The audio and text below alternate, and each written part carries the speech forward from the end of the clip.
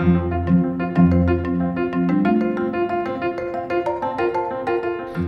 my name's Cass. Welcome to the Auto Parent Podcast with my mom.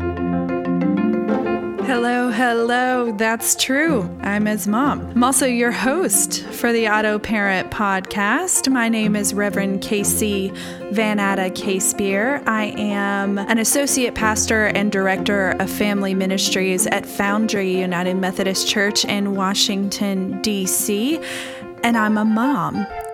Y'all, whatever we need this podcast to be, whether it's a space for solidarity or hope, to receive permission to tell guilt and shame to kick rocks, whatever we need for this parenting journey, I pray we find it here together. So come on, let's pray toward it and let's do it.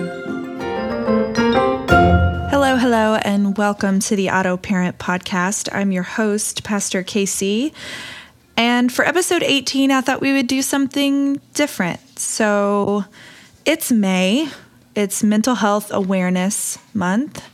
And I just wanted to take some time and check in with our mental health. I want to tell you a little bit about my mental health journey and want to invite you to reflect on your own, and maybe we'll have some solidarity together and come out with some hope. After all, that is our auto parent goal.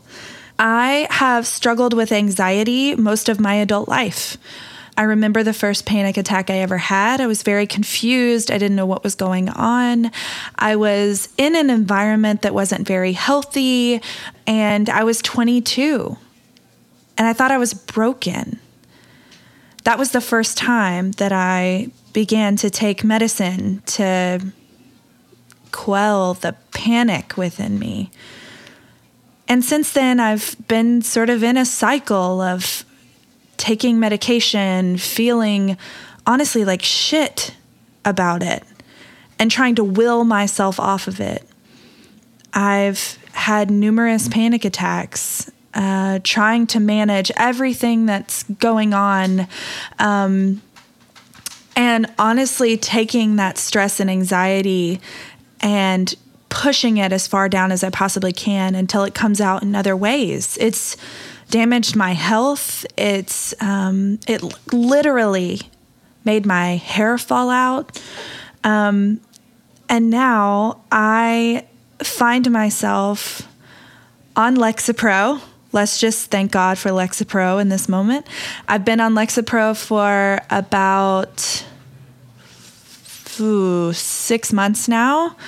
I finally feel like my anxiety is managed. And so I want to say to you, if you take any kind of medication for anxiety or depression, that is a tool in your toolbox. That is not a weakness. That is not an indicator that you are broken. That is a tool that you have at your disposal in your toolbox, as well as psychiatrists, as well as medical professionals, as well as therapy, as well as spirit. We have all of these things in our toolbox, but you are not broken if you take medication to manage anxiety or depression. You are not broken if you had a child and after that you experienced postpartum depression. You are not broken if sometimes you have panic attacks because you can't manage the stress in your life. You are not broken if in the midst of a pandemic you find yourself with zero to little coping mechanisms.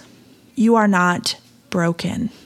And this month, this Mental Health Awareness Month, I want to create space for us to be open and vulnerable, to share stories, to know that we are in this together. My anxiety does not rule my life. I am not at the mercy of my anxiety. And I wonder how you feel about yours. If you have diagnosed anxiety, or if you just have stressors here and there, or if you have diagnosed depression, how is your mental health? Are you checking in with yourself?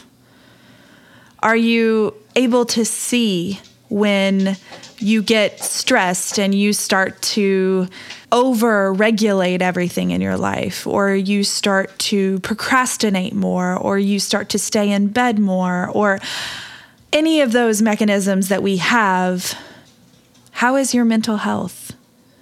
And if you're a parent, how is your mental health?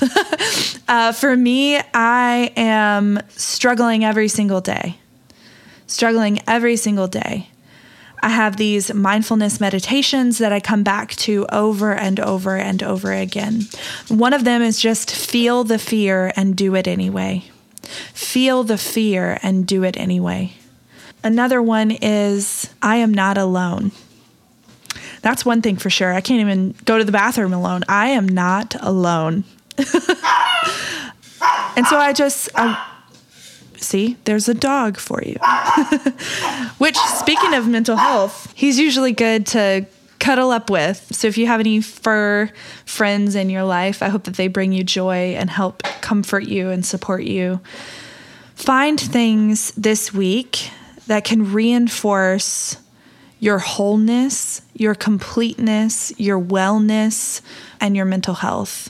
And know that you are not on that journey alone. The Foundry Family Ministries and Foundry community are with you. The Auto Parent Podcast family is with you. If you would like to share your mental health journey or stories or how you've been struggling lately or how you've been coping lately or things that have helped you, you can do so directly via email. You can email parents@foundryumc.org, or you can reach out to us on Twitter or Instagram @autoparent. And now let's say a prayer together. God, on this day, remind us that we are created good.